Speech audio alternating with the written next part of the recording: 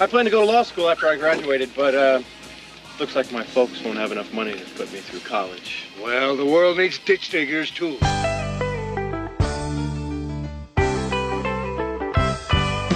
Lord, I was called ditch digger man, paving for a living and doing the best I can. Discovered entrepreneurship, scaling business plans.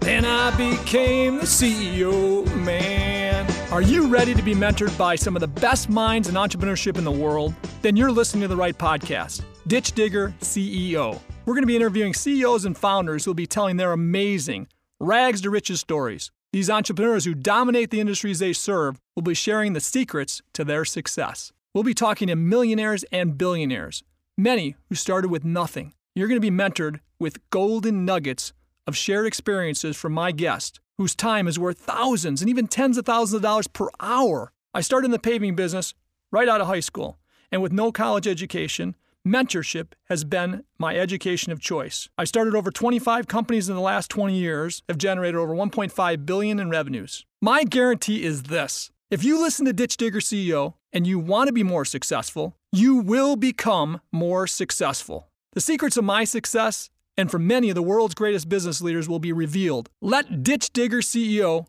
mentor you. I was so excited about this trip and what happened, the people I met, the innovation I saw, all that kind of stuff. I'm like, everybody I talked to, like, oh, you got to hear about this.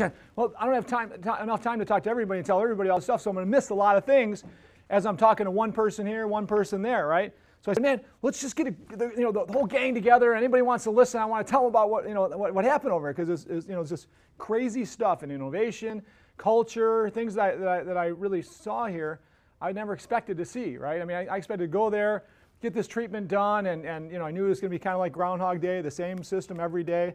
Janelle's going to experience this coming up because Janelle's going there for the last 5 or 6 days of Cheryl's treatments. But a little bit like Groundhog Day, right? But because of YPO and my relationships here with friends of mine from India, I had a few names of some people that my friends wanted me to meet, right? Some CEOs of some companies, some other doctors there, all different stuff. So I met a lot of unbelievable people. And I found some things here. I look at I didn't put this on here or anything, but when I thought about it, what's the biggest principle that I learned here, right? And I think I lived by this principle pretty much in the last 10, 15 years of my life, but I'm not sure I always have.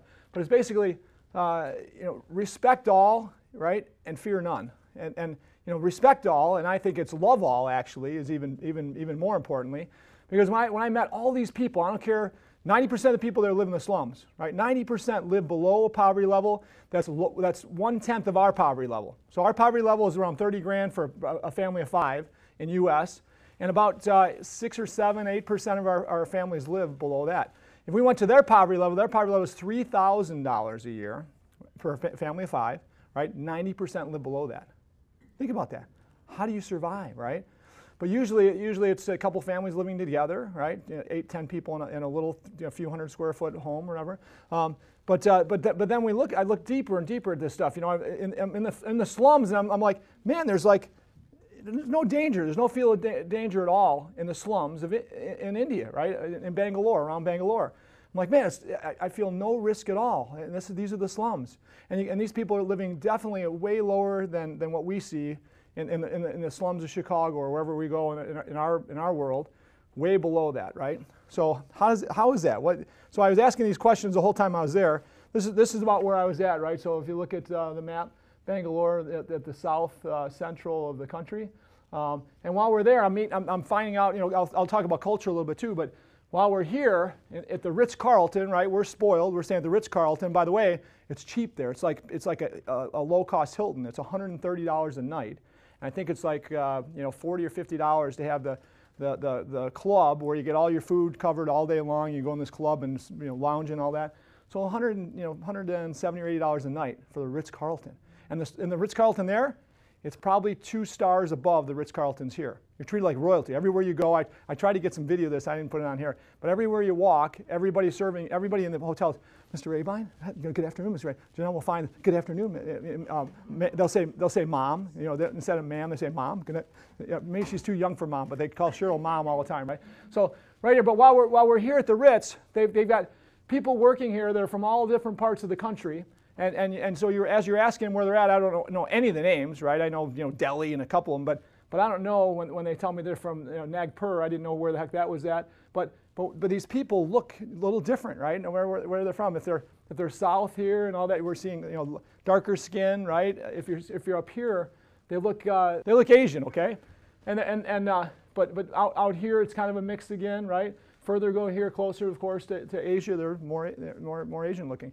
But every single person I met, whether it's at the Ritz, on the street, in the slums, every single person carried the same type of distribution. No fear, right? I mean, they're coming up and wanting pictures of me like I'm a celebrity because I'm a tall, well, there I'm tall, and I'm a white guy, right? I'm pale white, so can I take a picture, right? Then people are doing selfies with me all over the place, right? Cheryl got there a couple weeks later, same thing. They're doing selfies with Cheryl all the time, right? Janelle's going to be, she's going to be a specimen. She's in trouble for sure. She's going to stand out like a sore. Average height there is probably 4 or 5 inches less than the average height here at least. I bet the average height's 5'4", 5'5". You get a few tall people here and there, but not many. And why is that? I think it's nutrition maybe. I think it's things like that. Okay, so that's where we're at right there in the middle of the south part of India.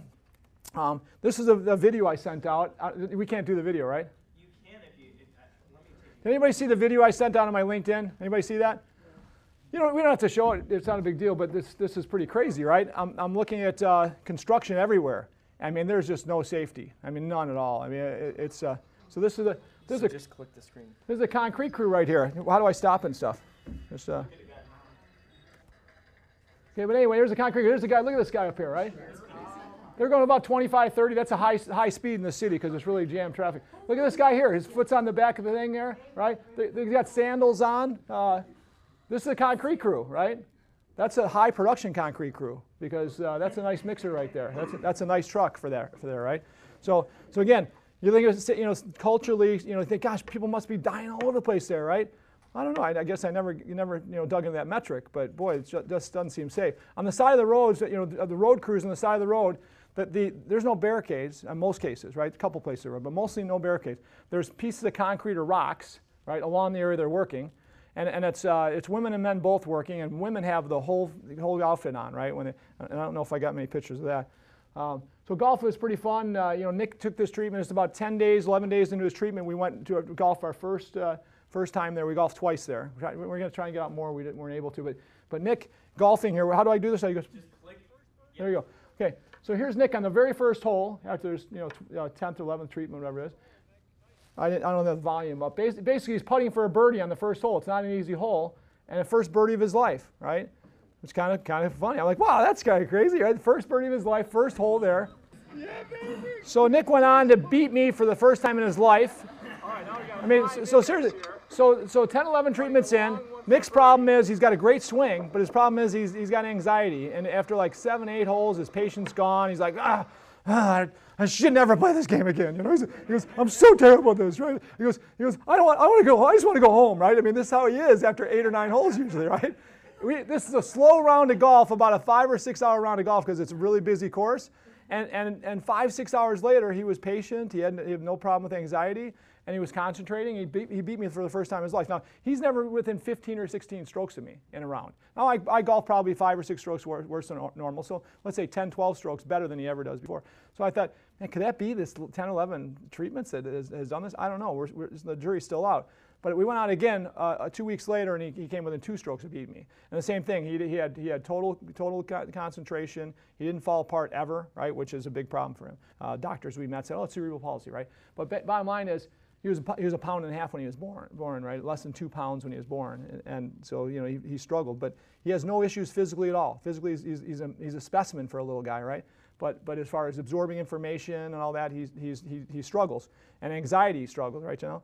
But I'm telling you, anxiety, you'll see, Janelle, I think he's got much less anxiety today than I've ever seen, which could be amazing if that did that for him, right?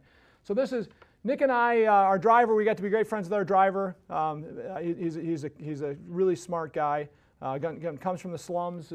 His house here is just a tad above. Him and his brother both work for this 8-person household. Between the two of them, he drives a van. He owns his own van, and he charges $30 a day wherever you want to go, whatever gas you spend. Gives you free water. He spends 10 cents on the water, whatever, and $30 a day, right? So I'm doing the numbers, and I'm saying, Venkatesh, there's no way you can make more than a few thousand net a year, right? He goes, well, maybe with his accent, I can't do it, but well, maybe 4,000, net. I said, man, you got a great service here. You're a doggone tour guide for me. You're a security guy for me.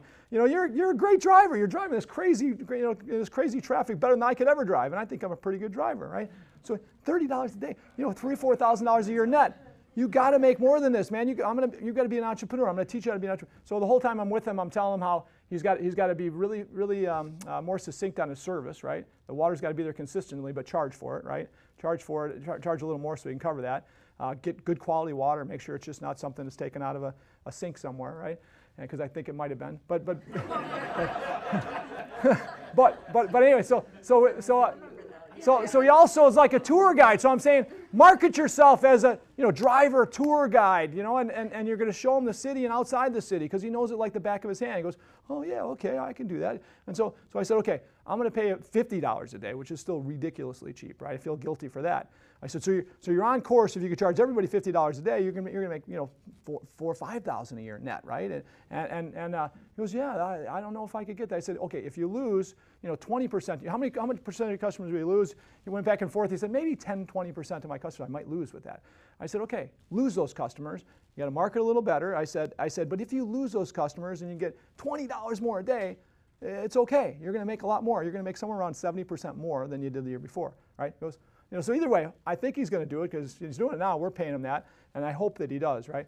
But either way, so Venkatesh, we get to be good friends with Venkatesh. He takes us through everywhere we want to go, the slums and all that. I said, he goes, I think people must ask this because the first day he goes, you want to go see? I said, where should we go see after the treatments? He goes, you want to see the slums? I said, what's the slums? The people ask to see the slums?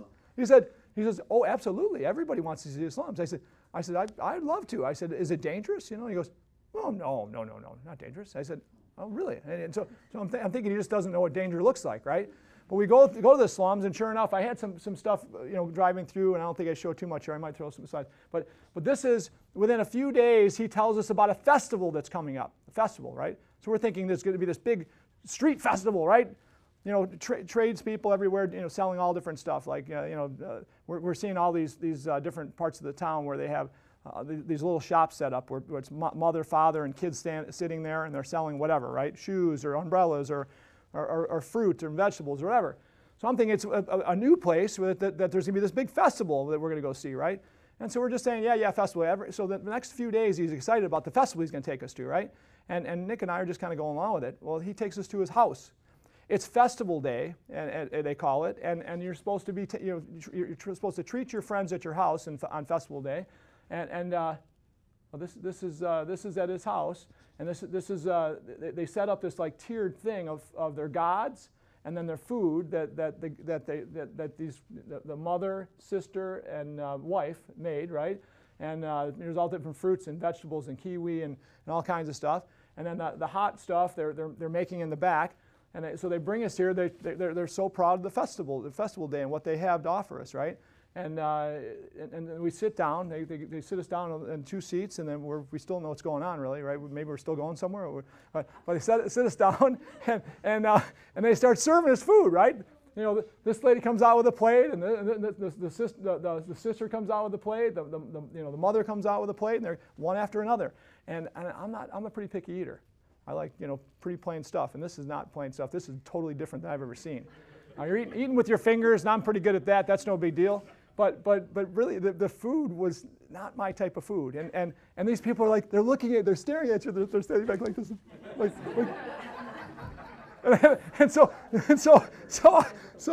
so I start eating it, right? And the first thing was pretty good. It's like, oh, okay, this is good. They're smiling. I'm smiling, right?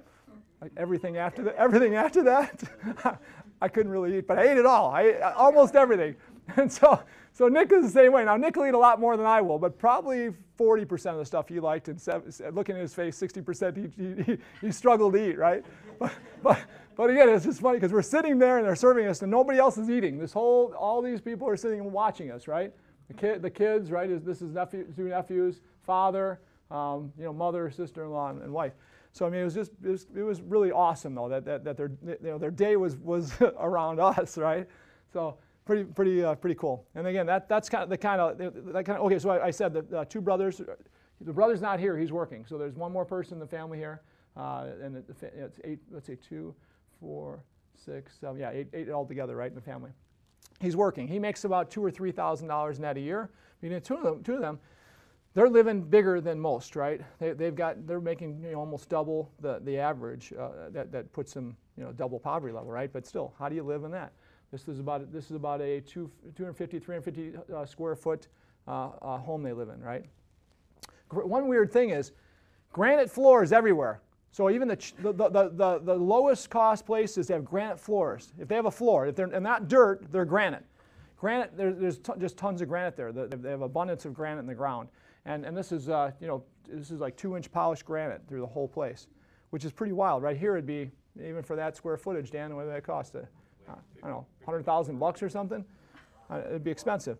So this is okay. I got it. This is he takes us in a few days later. We want to go see the monkeys, so he takes us outside the city. We go to the mountain area, and we see there's monkeys all over the place, right? And then they have this little area where they have different vendors and all that, and they have some music going on. And this is Nick trying to look at teaching an older guy how to dance.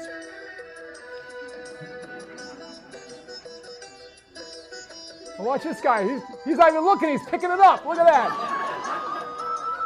There's something with that. This guy's a pure Buddhist. He wasn't even looking at him. He saw exactly how he was dancing. He picked it up perfect, right? I want Nick to go out and show him a little more. Nick's too shy.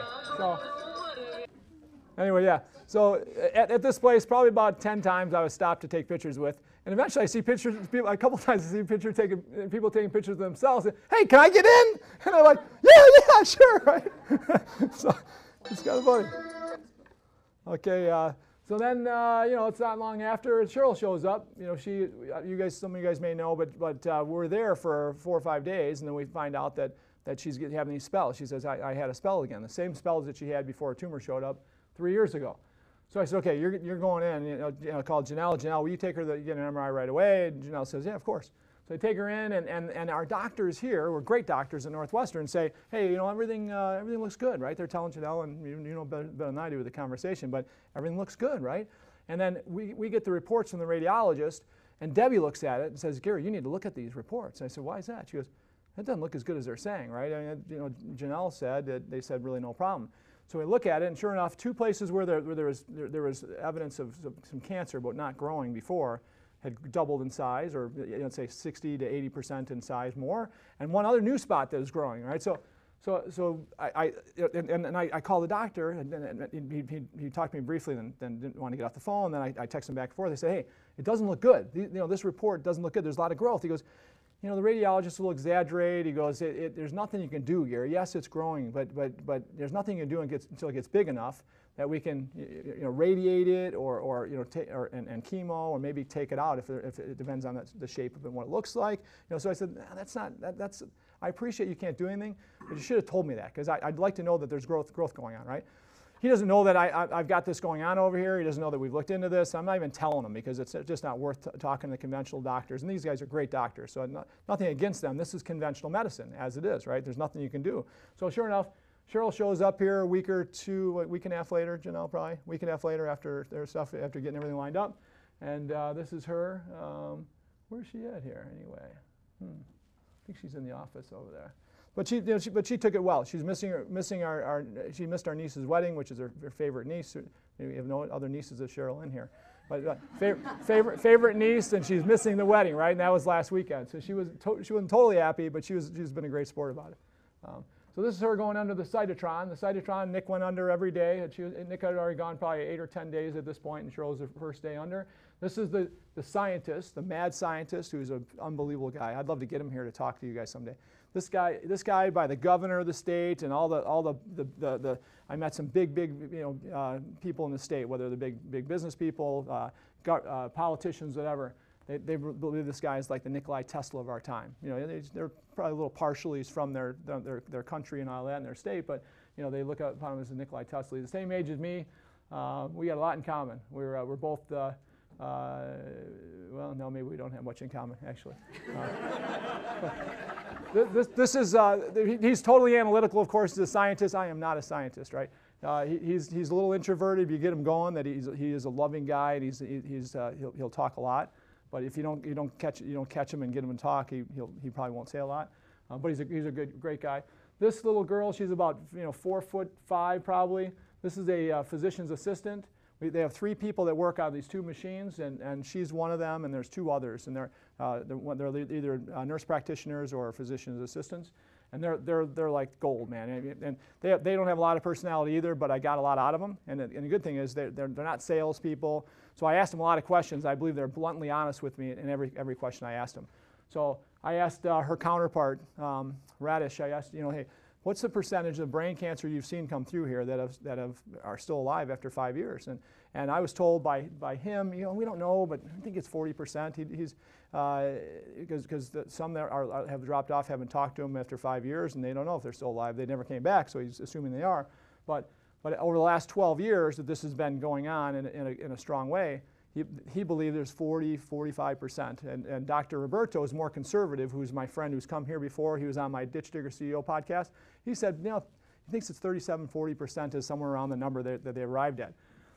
Talking to these guys, I knew they'd be blunt. I said, hey, what if you threw a dart, right? And you said, what percentage of brain cancers you've treated have gone past 5 years? What do you think? What do you think the number is? And Radish was the first guy I talked to. He goes 70%. I think 70% for sure. And I said 70%. I'm hearing like 30-40%. He goes, nah. He goes 70%. He goes maybe. And maybe if you took away the people that have come too late, he goes, it'd be even more. He goes, but I think 70%. I said, that's amazing. That's good news. Talked to her. She said, she didn't really want to answer. But she said 60%, maybe 60%. I bugged her long enough. She told me. All right. The last girl said 65%. Anyway, so that was good news. That no blunt. No, and then they're looking at Cheryl's cancer, looking at her thing, and said, these people didn't say anything, but he, or she didn't say anything, the other girl, but he and the one guy read it said, we're going to get this thing. We're going to get it. We're going to get it, right? So the confidence level is really, really way higher than maybe I even want to tell Cheryl even. So this is they're mapping out where the issues are in her brain and where the beam's going and where to line her up every day. So it's kind of primitive, but they do this plastic over, and she's probably, she can't breathe, right? I mean, they had this plastic over her face, and she said it was a little uncomfortable, but not terrible. But there's probably a better way than a thing of plastic over your face while they're laying this out. So that's. There's so many. Is it gotten bigger because sometimes you go the whole body, because sometimes you want the whole body. So this thing was started this wide, like a little bigger than an MRI, or a little smaller than an MRI. Then it's gotten bigger and bigger.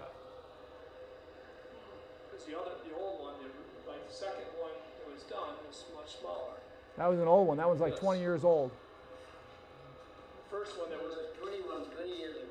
Oh, it's 20 years old. Okay. Wow. He's a talkative guy, isn't he? He actually is if you get him going. What do you think, Dad? You like it?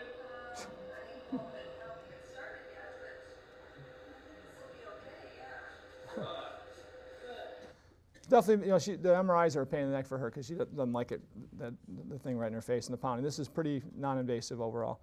So this is his complex, about 3-4 acres, and he's got 150,000 square foot buildings, and they look like this. And he's got research teams in every building doing different things.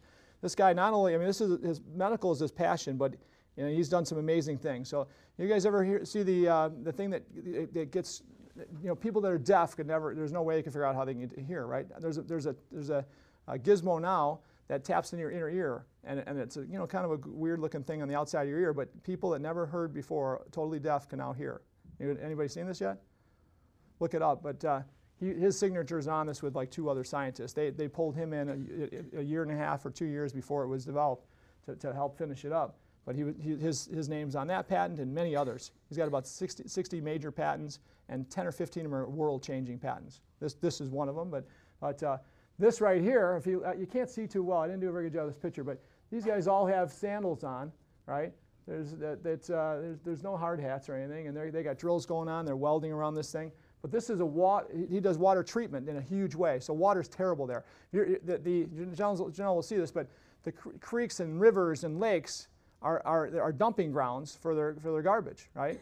So we look at this and we say, how is that, right? How is that a good thing? Well, when poverty is this big, right? People, you don't have time to even think. As much as they love to breathe cleaner air and all that, I believe that when you're that poor, ecology is not top of mind, right?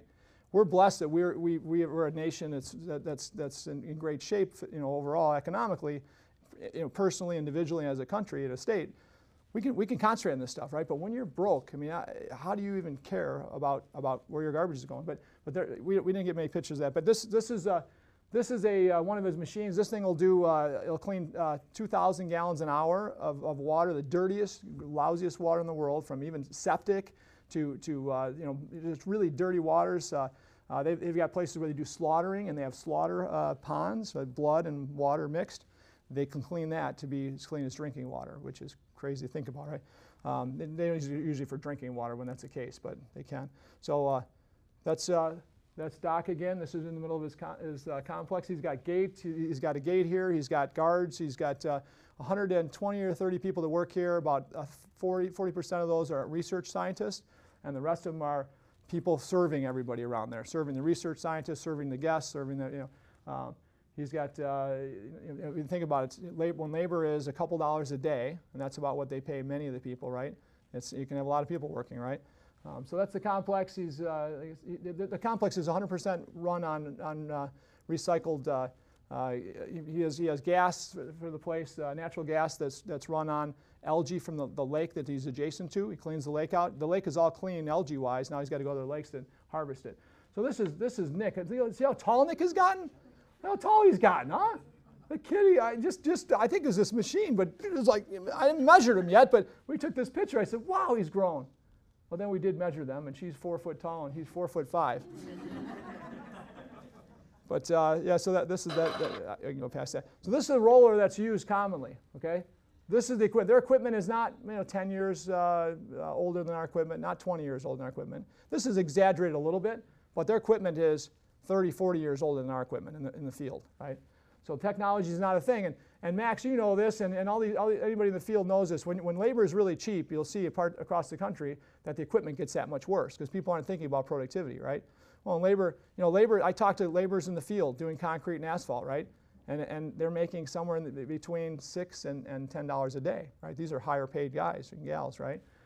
But when it's that cheap, right, you're not that incentivized to buy a $500,000 machine. Let's say a roller might be a couple $100,000 for a roller this size, modern roller, and a paver's $500,000 for a road paver, right? Nobody's going to pay that money. They're doing white topping over there, all over the place, and they're using an old screed, and the quality is really mediocre at best. This is it right here. How about that? I didn't know that's next, but white topping right there. Like I said, the surface the saw cutting is not very good, right? There's some issues with it, but they're doing 6-inch white topping over asphalt roads there, and all over the place. Like they said, the quality is mediocre, but I still think it's going to last a long time. Well, this guy here became Nick's friend. Nick took, I don't have this, but Nick took selfies with this turkey, and the turkey would be like this. All of a sudden, Nick would go down and put the camera up, and the thing would like lift his head up, right?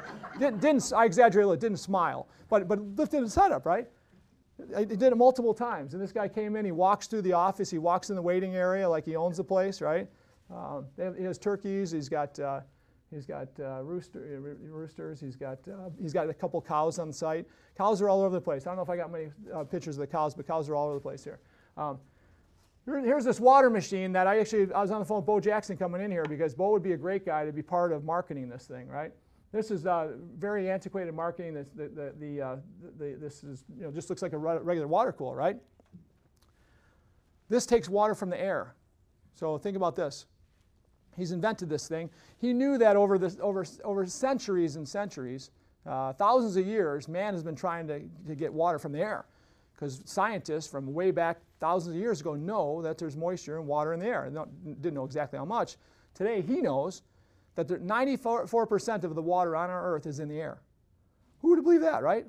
But if you think about it, you got this, thousands of feet of atmosphere before you, right, to get to outside our earth, and you got the, lakes and oceans that are much not near as deep and all that. So 94%, though, that seems odd, doesn't it? 94% of our water. And I got an interview of him talking about this too. I won't show you that, but this is very antiquated, and it doesn't say what this is. If you knew that you were drinking out of a cooler, that the water was derived from the air, and if you knew that it was on a pH, I didn't know anything about this, and a lot of you guys probably do, but pH in your body is 7.4, and if you can drink water that's 7.4 or above, it's like an antioxidant. And most of the water we drink, bottled water, water out of this machine, reverse osmosis is 60 to 72, they say.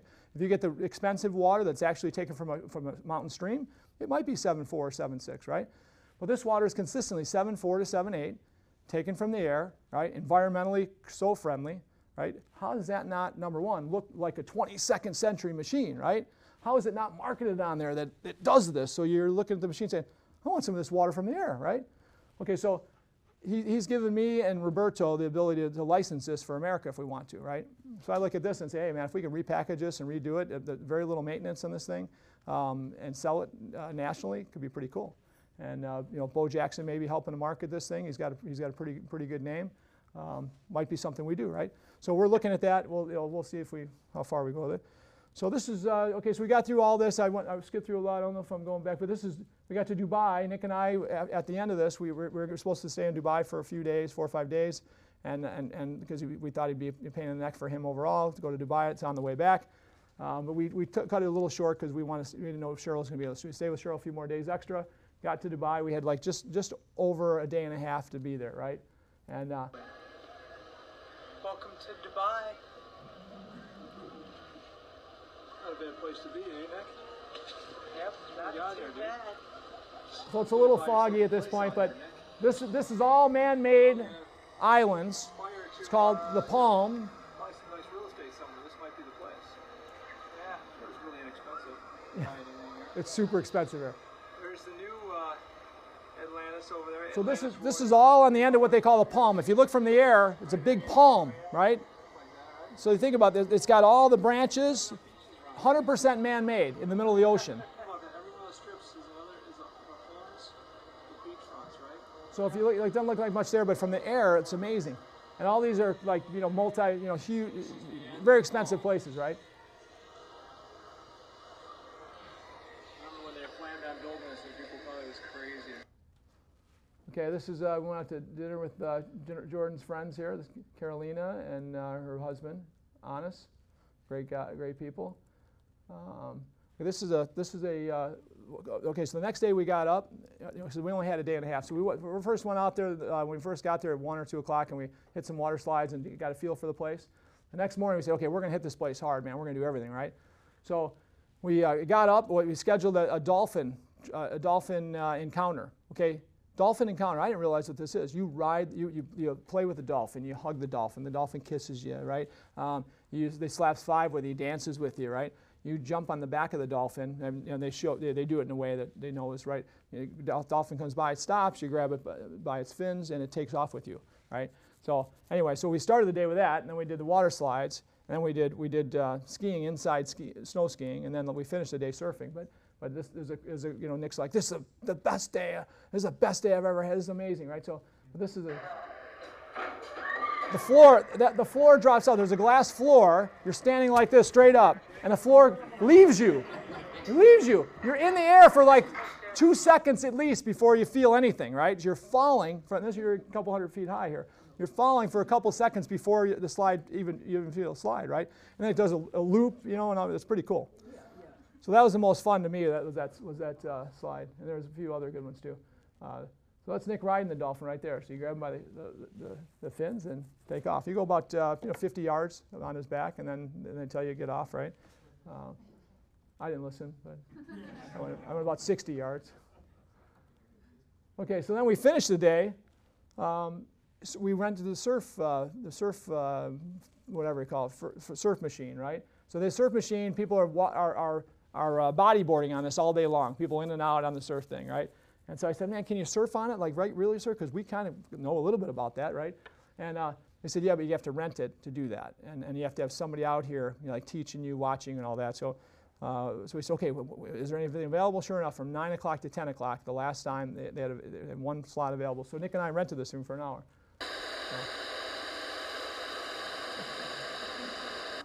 So that's Nick, not the best there. He did a little better than that a couple times. But, okay, here's me, and this is I'm still feeling this, and you might see why.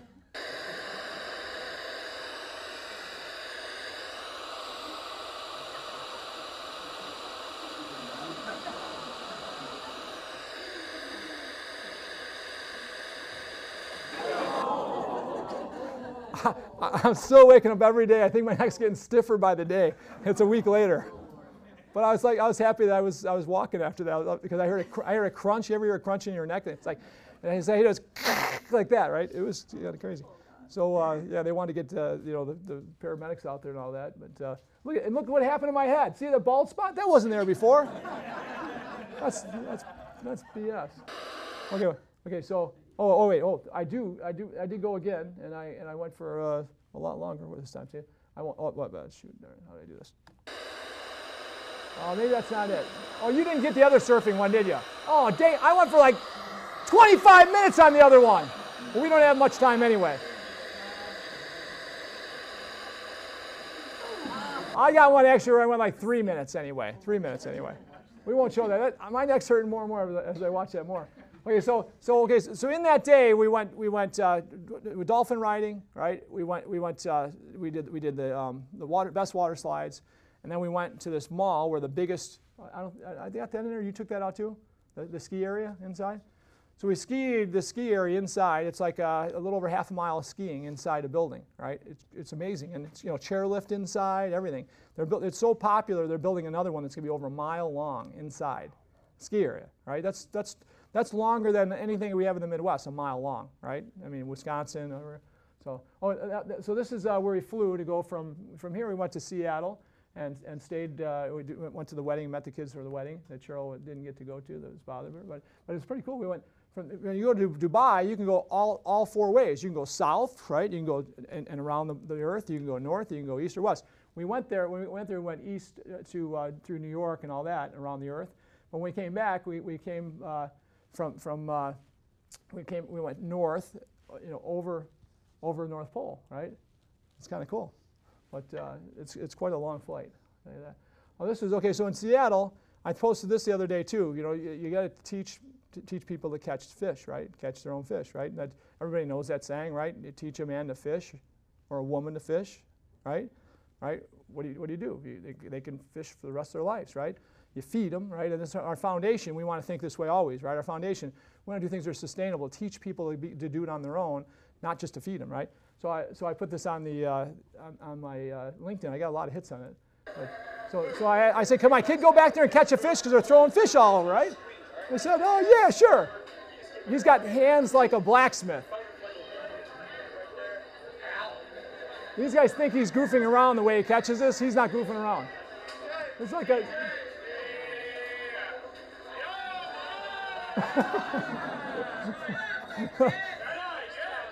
This is a very famous place in Seattle, fish market. Some of you guys may have heard of it.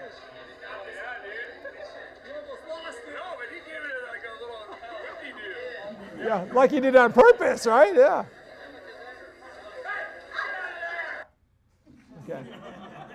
Okay, so what I learned about India, this is the end of it.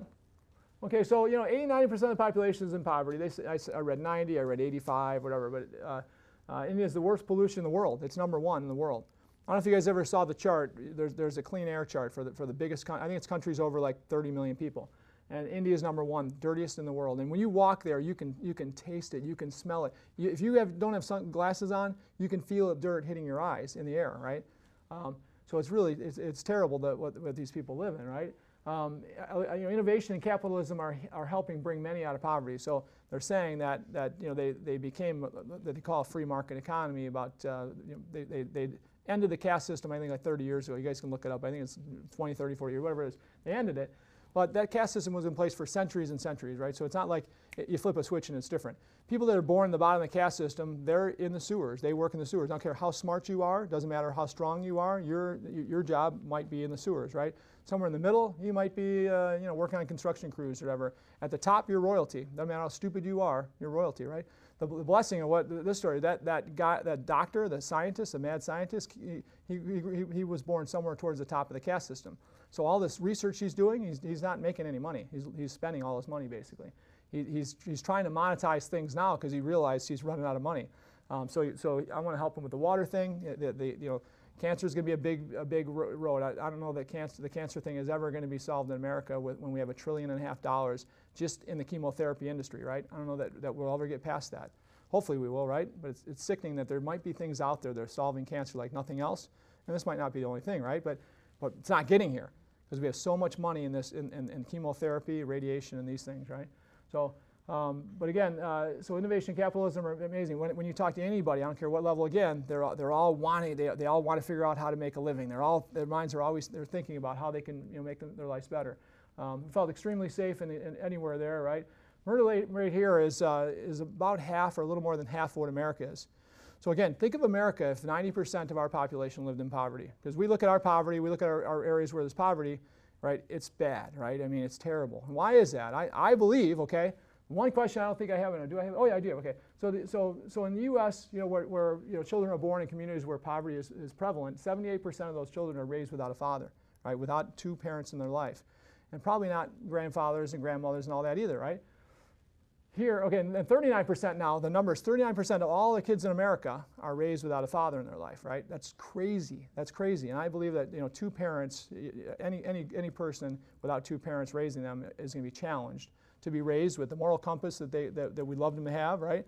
And the values we'd love them to have, right? It's just tough. Not to say that great moms or a great dad can't do it, because they can. We've got examples all around us, right? But it makes it a lot tougher, right? To raise a kid to be a boy, especially to be a good kid that respects others, right? So again, we look at 39% of all the children here in the U.S. no fathers. That's crazy when less than 2% of the children here are raised without a father in their life. And by the way, not only do they have a father in life, they probably have grandma and grandpa on both sides around them, right? Maybe live in the same house. So when you look at this, and again, I thought it was one religion, right? I thought they were all one religion pretty much there, right? I find out they have many, many, many different types of religion, but they respect all the religions in a big way. So I thought that Buddhist, we're Buddhist, and the people I talked to said Buddhism is kind of a culture. The Buddhists that I met, some were going to the Catholic Church, some were going to other Christian church, some were Muslim and Buddhist, right?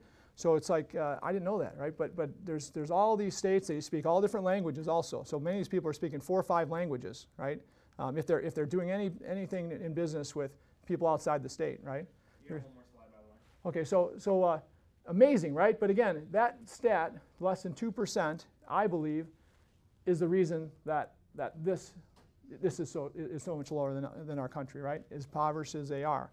I believe the same thing applies when I talk to anybody, again, from the slums, my driver, the people that served us anywhere I went, and I'm not afraid to talk to all of them and ask them a lot of questions, right? They didn't vary a lot in their culture, in their love for family, their love of their faith that they have, and the kindness that I felt in every one of them, right? Every one of them I felt respect, and maybe I'm a white guy, I must have some money, maybe there's some of that, right? But I didn't think that's the case, right? I met so many people that didn't know who I was, and I felt really, really love from them, right? And I've got 2 of my friends. I don't run into, in my life, I didn't run a lot of Indian people in my life, but 2 of my best friends are Indian. Bijou, which some of you guys may know, he comes around sometimes. He's the founder of Redbox. And then Ravi Bhagat, I was the best man for his wedding. Ravi I went to high school with. And for some reason, I gravitated to be friends with him really fast. But sure enough, I saw these exact same traits in them. One came from the middle of the caste system. One came from the lower caste system to get here through education, right? But bottom line again is, why is that, right? And I go back to that principle I said before, right? I'm very confident that respecting, okay, one more thing. You didn't see them fearing anything either, right? You see these people driving the street, walking across the streets. Cows are constantly walking across the busiest streets. Goats and dogs, same way. They kind of know what they're doing around there. They're looking both ways almost, right? I mean, it's crazy how smart cows might get. Cows are sacred. It's heard sacred cows. They don't eat cows much there, right? I mean, maybe not at all. I don't think. But they milk them. You're seeing them milk them on the side of the street, right? And in the middle of the day, they go out to the island in the middle of the highway, and they're eating off the grasses and the weeds in the middle of the highway, right? And about 4 or 5 o'clock, okay, traffic is lightening up a little bit. They walk back across to the village or wherever they're at. And somebody owns them too, right? Somebody's milking them every day. It's really wild. So think of the trust you have to have if a cow is a big asset for you, for literally a big ass set for you, right? Think about the trust you have to have in the people around you, right? That your cow's walking across the street, somebody could steal the cow actually, load them up in a truck, and there's just not any fear of that. So again, what I see is that they don't fear anything. These little people and other poor people, they don't fear anything, but they respect everything, right? And I believe it's the love of their faith that drives those things, right? Because when we think of faith, you're supposed to love everybody, right? I mean, again, I talk about this a lot, but I couldn't think that way 20 years ago, right? Just couldn't think of somebody that's a competitor that I want to kick the crap. I can't love that company, right? Somebody that I lost a bunch of money because they purposefully didn't pay me or whatever, right? I can't love that person, right? But I believe these people think that way on a constant basis, and that's why they live a better life without any. They don't harbor any ill will, right? So what do I learn? What's this here? Innovation as well. Yeah. So innovation is big there. I talked to many people. So these people I met kept saying, Nick had some pain in his mouth. So the doctor, the scientist, recommended the best dentist in town, right? So we go to this dentist, really neat guy, and I got to be good friends with him. So on an every other day basis, he's calling me saying, "Okay, Gary, when I'm done today, I want you to come by. I got a guy you got to meet, right? He builds drones, right? And he's got a drone company. You got to meet. You're into drones. He's into drones. You got to meet him. Hey, Gary, when you come by, if you come by tonight after I'm done, come by the office. I've got an entrepreneur. He owns 10 companies. 5 of them do business in America, right? He's introduced me person after person, right? Nothing in it for him. So again, you see this that they're totally givers in many ways, right? So I met a bunch of investors, entrepreneurs. There's a bunch of things that are crazy going on in the world, and maybe it's going on other places, but I'm seeing a lot there. There's an eye retina scanner. There's a YPO or a CEO guy in Chicago. I call him. I say, Rahul, yeah, I'm going over there. I think you're from Bangalore. Yeah, that's my home country, or my hometown and everything. So he goes, I want you to meet my CEO over there. So I said, where's he at? Well, he's in Delhi. I said, Delhi, that's a long way away. He goes, it's a couple-hour flight. He goes, I'm going to have him come and see you. I said, what are you talking about? No, I'm going to have him fly. He goes, so sure enough, his CEO over there calls me and said, hey, Gary, nice to meet you. Rahul says good things about you. What day can you meet with me? Right, it's like he's right down the street or something, right? So sure enough, we pick a day. He flies in from Delhi, and he takes me to show me what his technology company does. But then they were both really excited about a company they were the major investors in that's doing things to solve problems in health in the world. And this thing is an eye retina scanner. There's 1 billion people in the world, at least, a little more than 1 billion people in China and India that have no connection to any type of health, right? There's no way they can get to a hospital close enough or a doctor's office close enough. There's no way they'll pay even 20, 30, 40, 50 bucks for that, right? So how do we solve this problem where we can find problems in people that can't pay for it, little checkups or health physicals, right? So they figured out the retina it tells a story of many, many diseases. Anybody know that? The retina tells about a lot of different diseases, right? So sure enough, they get all these scientists together, develop this business, and I should have the name of it, but embarrassingly I don't right now. But they have an eye retina scanner that they developed. So their goal is to less than $2 a person. They want to bring this to the poorest communities in the world. And this thing will tell you diabetes really, really good, and type 2 diabetes really good. And that's a common thing there. People go blind of type 2 diabetes because diets and all different things there, right? Malnutrition, all these things. But they believe if you can tell, for one thing, these people all have anxiety in their lives because they've never been to a doctor, because they feel something going on. They're, maybe I'm dying, whatever, right? If they can do these physicals at $2 or less, they know they can get in front of 1 billion plus people. They can get people to fund it. That the communities can actually fund it. People can actually afford it in most cases, right? Even in the poorest communities. So sure enough, it's done. They've got a product right now. It's going to go to market, and they're concerned well with that. So I'm talking to them and saying, man, I'll tell you what, I believe that the insurance industry would be all over that, right? So think about, we care about the health of everybody in this room and everybody on our team, and selfishly we care about it because, man, our costs are going to go up, right? And culturally we care about it because we love everybody on our team, right? So either way, if you're selfish or not, you should care about health, as you guys all know here. We need to continue to focus on that. I look at it as, hey, would we pay $50 a person to get that in there to do this check? Hell yeah, we would, right? This is an insurance thing in America. I think they could make a ton of money on to fund a lot of the stuff they're doing, right? So, I believe the captive insurance business for sure, Mike, and I talked to Mike about this a little bit. I think anybody that's been involved with the captives, Brad, Max, and anybody here, Kim, captives, you have to make sure that you're as healthy as you can be because you're paying everything. This insurance and captive, you're responsible for everything, right? So in a captive, absolutely, my friend George, who runs the biggest captive in the world right now, Captive Resources, who we used, right, can sell this to every company he has, in my opinion, at a heck of a lot more than $2 a piece, right, to come in and do these scans. It's non-invasive. It takes 2 minutes to do it and 30 seconds to spit out the report. And right now they have like 25 or 35 major things that it can find in your body that's going wrong, right? So it's crazy, right? So the drone builder, this young guy, 18 years old, at 12 years old, 13 years old, he started building drones when he was excited about the industry. Today he's got 35 people, I think, working for him. Average age is about 28 years old, and this kid's 18 years old now. And to talk to this kid, it's like talking to a 40-year-old tech engineer, right? So anyway, he's got drones he's building. He's going to come here and he's going to fly these drones for Austin to show that they're better than what we're buying, and maybe we do use his drones. Maybe we do something with them, right? The mad scientists, of course, and Dr. Roberto are doing amazing things. I didn't go into a lot of things they're doing, right? But they're doing now. I would say Dr. Roberto is doing amazing things on the brain, diseases of the brain. That's what he's focused on, not cancer, right? But is a little like me, except way smarter, right? He's in so many things because he's so passionate about solving problems, right? Except he's not an entrepreneur, business guy. He is a crazy scientist, right? That solves problems, and he expects failure. So we talked about this a lot, but he kind of estimates how many times they're going to fail. We're going to fail maybe 2,000 times on this. My estimate is 2,000 times before we figure out this little problem, right? To figure out the big problem. And this over here, we're going to fail maybe 6,000 times on this because nobody's figured this out, and it's going to take a long time. I've got the smartest people, but it's going to take a long time. So he expects failure, right?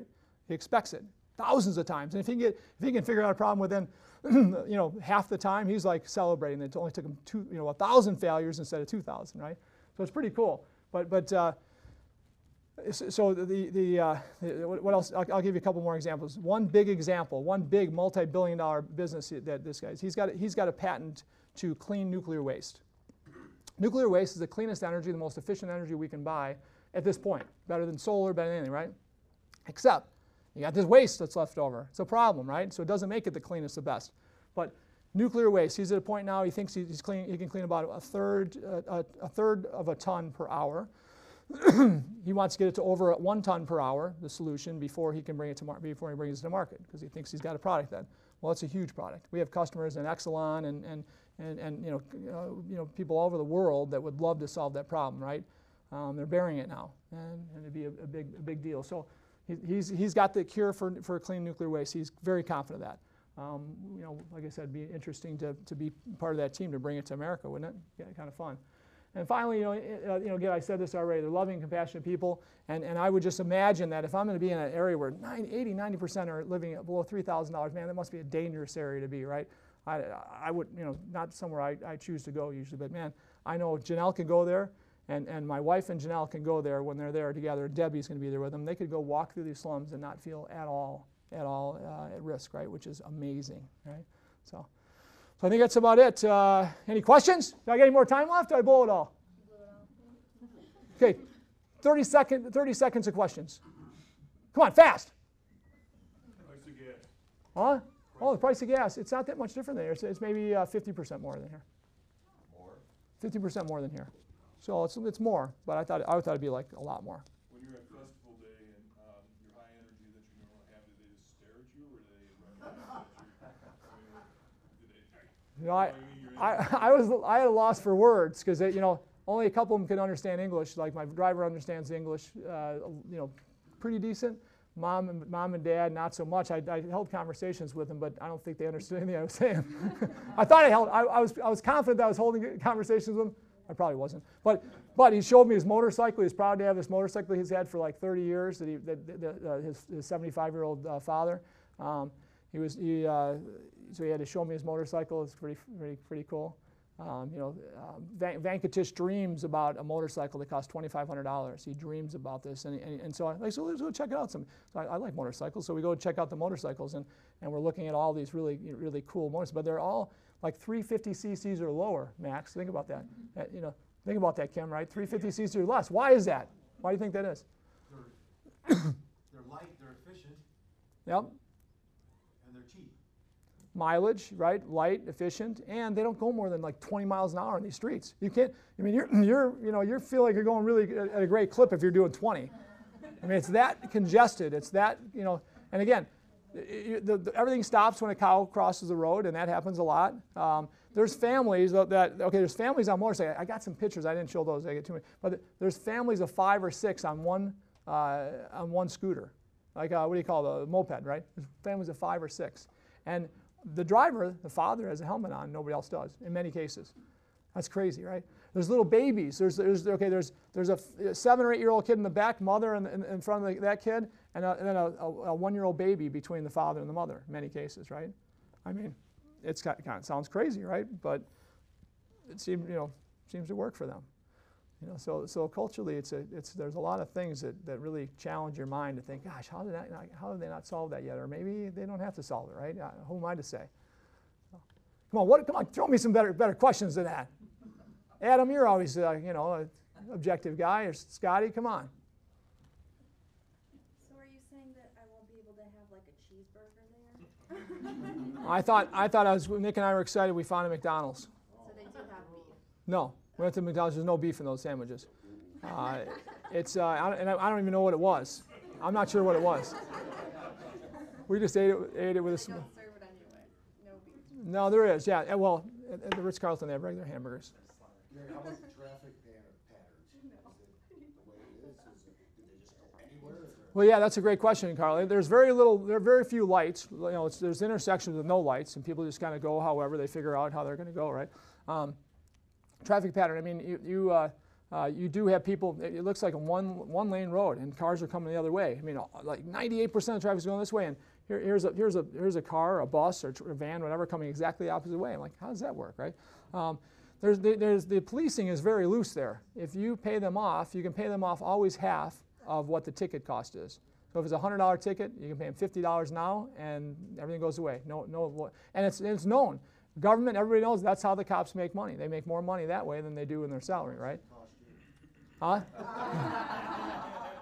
I didn't have to pay anybody off at all. Yeah, no, so that's kind of weird though, right? There's a lot of payoffs. It's pretty corrupt overall. I mean, when you think about that, but who am I to say? I have a question. With all this innovation, how is it going to help the impoverished there? Well, it's okay. Just like I believe in here in Illinois to help our state, we have to do the same. We have to become more innovative. We have to own businesses here and do businesses outside our country here in Illinois, right? To be stronger economically, that's what we have to do, and our country has to do the same thing. They have to do the same thing. So Google's coming in there. They got big buildings with thousands of people at Google, and they've got Microsoft and all these people that have big buildings. Bangalore is actually the tech capital of India right now. So you get all these tech companies from Silicon Valley with big percentage, let's say 20, 30, 40, 50% of their employees out of there, right? So that gives them jobs, and that's probably better jobs than maybe poverty, right, level. So they're making $4,000, $5,000, $10,000 a year. That's better. So that's better, right? But they have to be more entrepreneurial. They have to start owning some of this stuff, owning these businesses and building the business within. They've got all the intelligence there. Hell, everybody's hiring them, right? They've got all the best culture there. I mean, their culture. If you meet any of these people, you would say, yeah, they can be in our company. They would definitely fit in our company. Many people right there. So that's all good, right? But they have to start building their own businesses from there, like Israel has done in the last 50 years, right? To serve the rest of the world, bring money back to them for defense. And actually, okay, economically as a country, they're way better than we are. economically, this country, we have about we're close to we have over 100% debt compared to our gross national product per year, right? Our annual gross national product. So we have we're like 110, let's say, of our debt to gross national product. All right, that's a lot. China is even worse than we are. Right? I mean, yeah, they're a little worse than us. Japan's way worse. India is only like 20-30%. So where, let's say they do $3 or $4 trillion a year in revenues in India, gross national product, their debt is, 600 billion, right? Only a little more than Illinois, right? So actually, fiscally, they're very strong. So that should be a big deal. They should be leveraging that, and the government should be, funding maybe some of this stuff, right? Businesses that start there and grow there. They have a prime minister right now that's very entrepreneurial, job creation friendly. His focus is just exactly this. So a lot of these people are very excited about this guy. The prime minister. I got to look up his story more, but from talking to people there, he was a street vendor, a street retailer, right? Like with the family out there selling stuff. He was a millionaire for their standards in his last few years before he became a prime minister, but like barely, right? Just barely. He had a bunch of street vending, and he became pretty successful there. But successful there is being worth $1 million. Here that doesn't get you a congressman's election or whatever, right? So anyway, so this guy is really motivated to do exactly what we're saying, right? And but these jobs, the jobs are coming in. Hey, you can't not want them, right? I mean, they're making double or triple the poverty level. So there will be more and more people that'll get out of that poverty level, but they'll call poverty then. Probably a little 6,000 or 7,000 a year maybe, which it probably should be even there, 10 or 20,000, because their cost of living there, what do you think the cost of living there is percentage based to ours? Anybody, any guesses? So if their gas is a little higher, right, so that's higher, but food's a little lower, and let's say food and milk and these things are a little lower, and if you go out to eat, their labor's a lot less, so to go out and eat at an Indian restaurant's much cheaper, but on average, what would you guess the cost of living difference is from us to them? 10%. 10% less or 10% of ours? 10% of ours. Okay. Any other guesses? 30% of ours. Okay. So the number I was told over and over again, I looked at, I'm measuring what I'm buying, and I'm asking questions, and it looked like 60%. So their cost of living is 60% of ours, and their poverty line is like 1/10 of what we call our poverty, right? So, so think about it.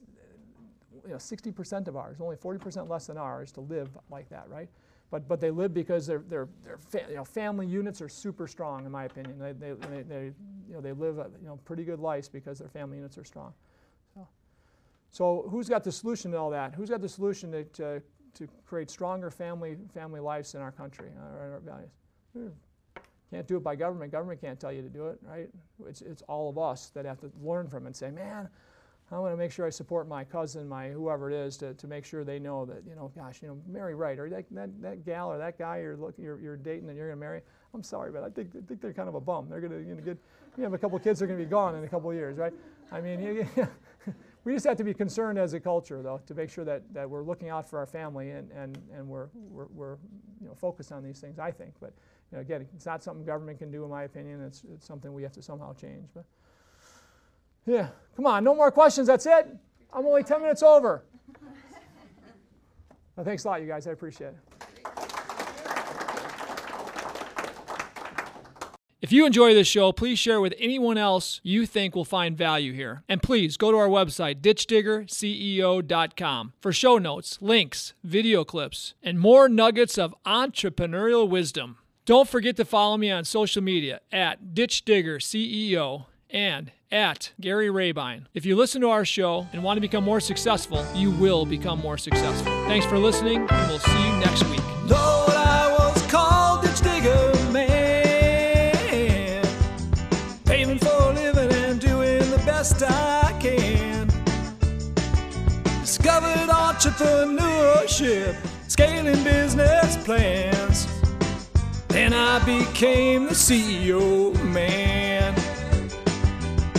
We're blessed to build a business in America, where soldiers fight for our freedom every day. Dad's work ethic was taught from the seat of a gravel truck, rolling down high